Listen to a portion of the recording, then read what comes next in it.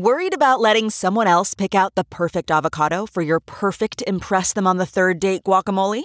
Well, good thing Instacart shoppers are as picky as you are. They find ripe avocados like it's their guac on the line. They are milk expiration date detectives. They bag eggs like the 12 precious pieces of cargo they are. So let Instacart shoppers overthink your groceries so that you can overthink what you'll wear on that third date. Download the Instacart app today to get free delivery on your first 3 orders, while supplies last. Minimum $10 per order. Additional terms apply.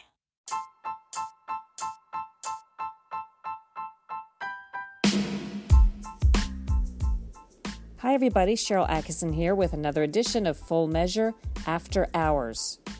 Today we're going to take a look at back-to-back tragedies in the U.S. Navy in 2017 and how they provided a disturbing window into some critical weaknesses you might not have heard about, and as global developments promise to further challenge the U.S. Navy, really considered the greatest sea force in the world, we look at a sea change that some say is needed to ensure our national security.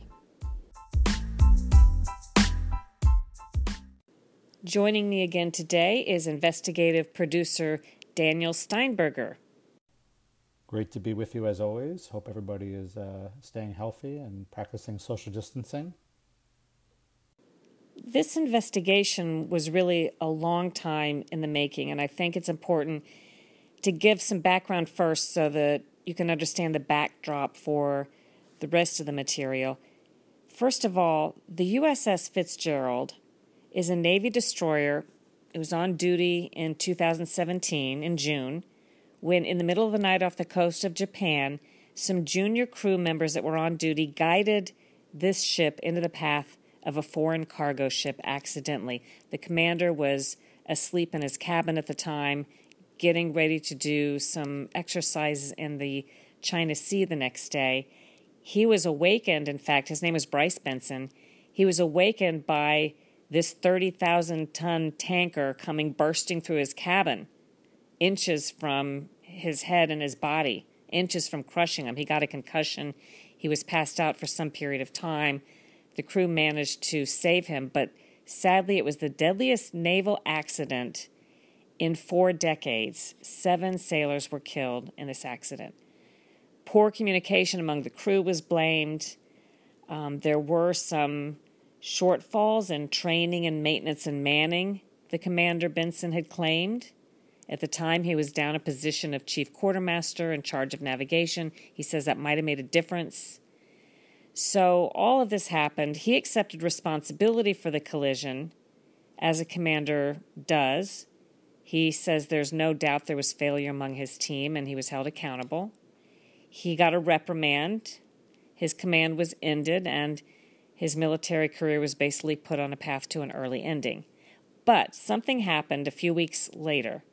After this USS Fitzgerald accident, this tragedy in 2017, another Navy destroyer, USS John S. McCain, also collided with an oil tanker, another ship, this one off of Singapore. 10 more sailors died. These back-to-back collisions, again, both were deemed avoidable in the fault of the commanders and the crew, and this got a lot of attention from Congress, drew sharp criticism of the Navy, and prompted a fleet-wide review. So a little more time passes, and Commander Benson still being treated for his injuries, when he gets a call. 7 months after the accident, the Navy, he's told, is filing criminal charges against him and 4 other officers on the 2 ships, including he's being charged with negligent homicide, the first time that such charges were leveled in a case exactly like this in the Navy. Never been done before. Now, we got an interview with Commander Benson, and he told us this was his first television interview. It's airing on Full Measure. You can see it later at fullmeasure.news if you miss it on TV and you're interested in more. But he told me this had never been done before. He was shocked to learn of these criminal charges being filed against him. And he told us he thought he was being scapegoated to distract from the Navy's fleet-wide problems. And Daniel, you worked hard to get this interview with Commander Benson. You worked on this really over a period of quite a few months. Yeah, I did spend a significant time talking to Commander Benson. And actually, he's been an interview that we've been courting for close to a year. We initially reached out to his JAG lawyer, his military lawyer, almost a year ago. And finally, we connected with him after kind of his case settled down at the beginning of this year.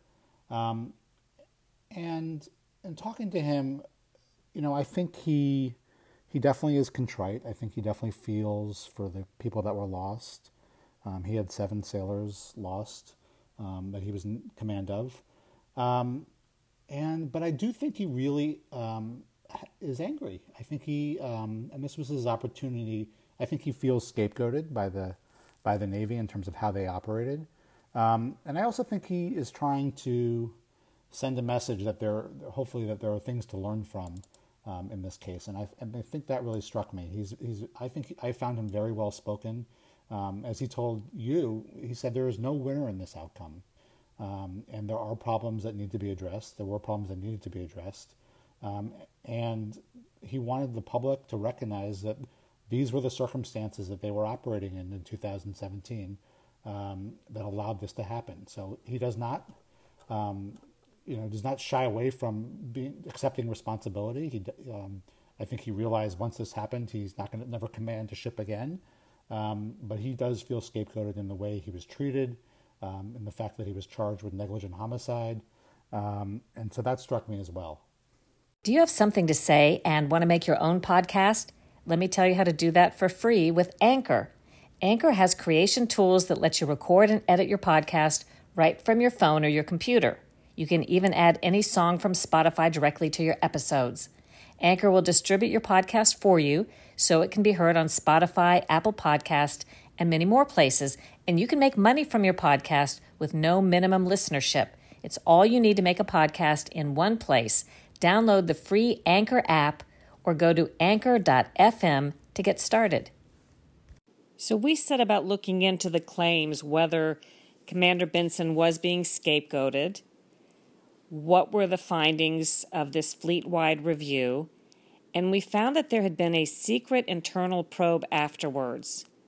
And Navy Times obtained the results and published on this. They found, among other things, that USS Fitzgerald's radar controls didn't work before the collision, and they found that the crew members didn't know how to use them anyway, that broken electronic navigational equipment had been cannibalized for parts to, quote, help keep the rickety system working. There were all kinds of problems with readiness issues. We explored some of those further in the story that we're airing on Full Measure, but also we found that the General Accountability Office, the GAO, is it government accountability now? General accountability? I think it's government. Anyway, the troubles, GAO said, in the Navy date back 2 decades. Basically, the conflicts in Afghanistan and Iraq left the Navy overworked and understaffed. The tensions in Asia and Russia have piled more demands on the Navy. And the GAO found that, just as Commander Benson told us, the sailors and ships in the region were so busy, they didn't have time to train properly.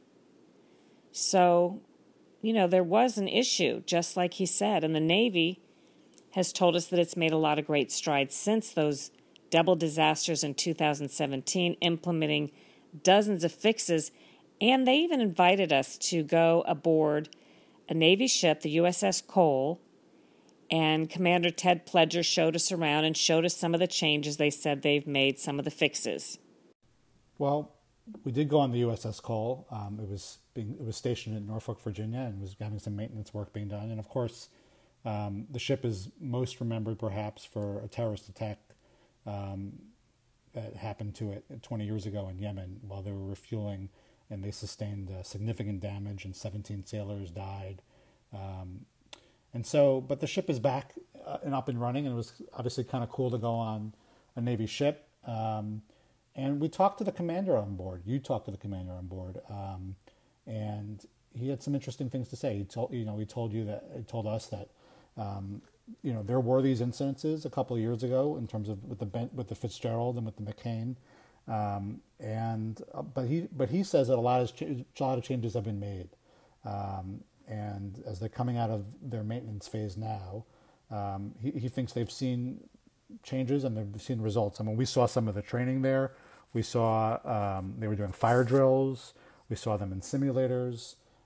So they are at least portraying that they've started to make changes.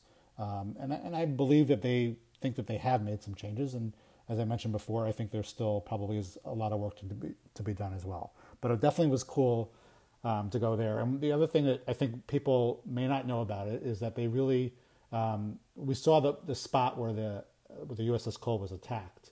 And very poignantly, they have put stars on in that alley where that was destroyed. So remembering the fallen soldiers. So that was very poignant to see and touching to see that. To tie up some loose ends, Commander Benson did successfully fight the criminal charges against him. Ultimately, and this was a nightmare for him because he felt he was really being targeted unfairly, but ultimately, as he fought the charges, the military dismissed them without comment. But things weren't quite over for him in terms of the turmoil. The day after the charges were dismissed, the Navy hit him with a censure and tried to basically retire him at a lower rank. And last December, he won that battle too. He voluntarily retired due to medical reasons at his full rank. But this has just been, just a trauma on top of trauma. He has post-traumatic stress disorder. He has the traumatic brain injury from the concussion, which we've learned a lot of military folks have that from, in his case, the accident, but sometimes they get it just from concussive blasts during training, depending on where they're stationed and so on. So the end of his story, he says, is not really a happy one with a winner, obviously because so many deaths occurred, not just his own personal tragedy, but he constantly evokes the sailors who lost their lives in the tragedy. So if you want to see more on his story and hear him tell it for himself, again, fullmeasure.news. It will air Sunday, March 29th for the first time and replay it online if you miss it on TV. I want to ask Daniel, in covering this story, what surprised you the most? That's a great question. I think the thing that surprised me the most is the length of time that this has been going on and sort of the depth of problems in terms of Navy readiness.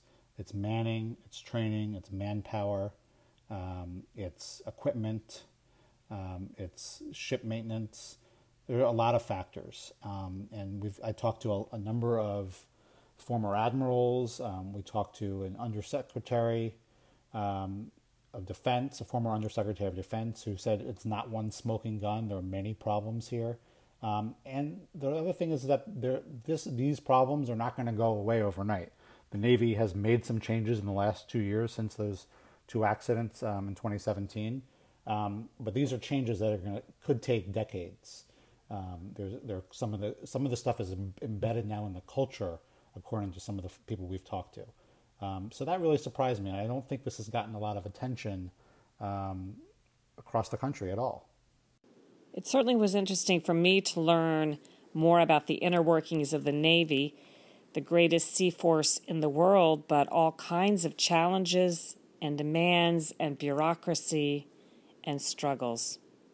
So thanks so much for listening. Thanks to Daniel for working on the story with me.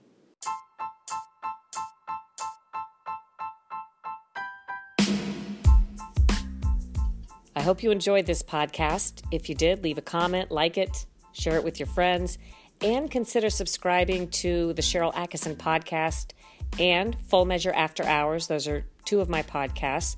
You can listen to them on iTunes or your favorite distributor, or visit CherylAtkinson.com and just look at the podcast tab. You can listen to them right there.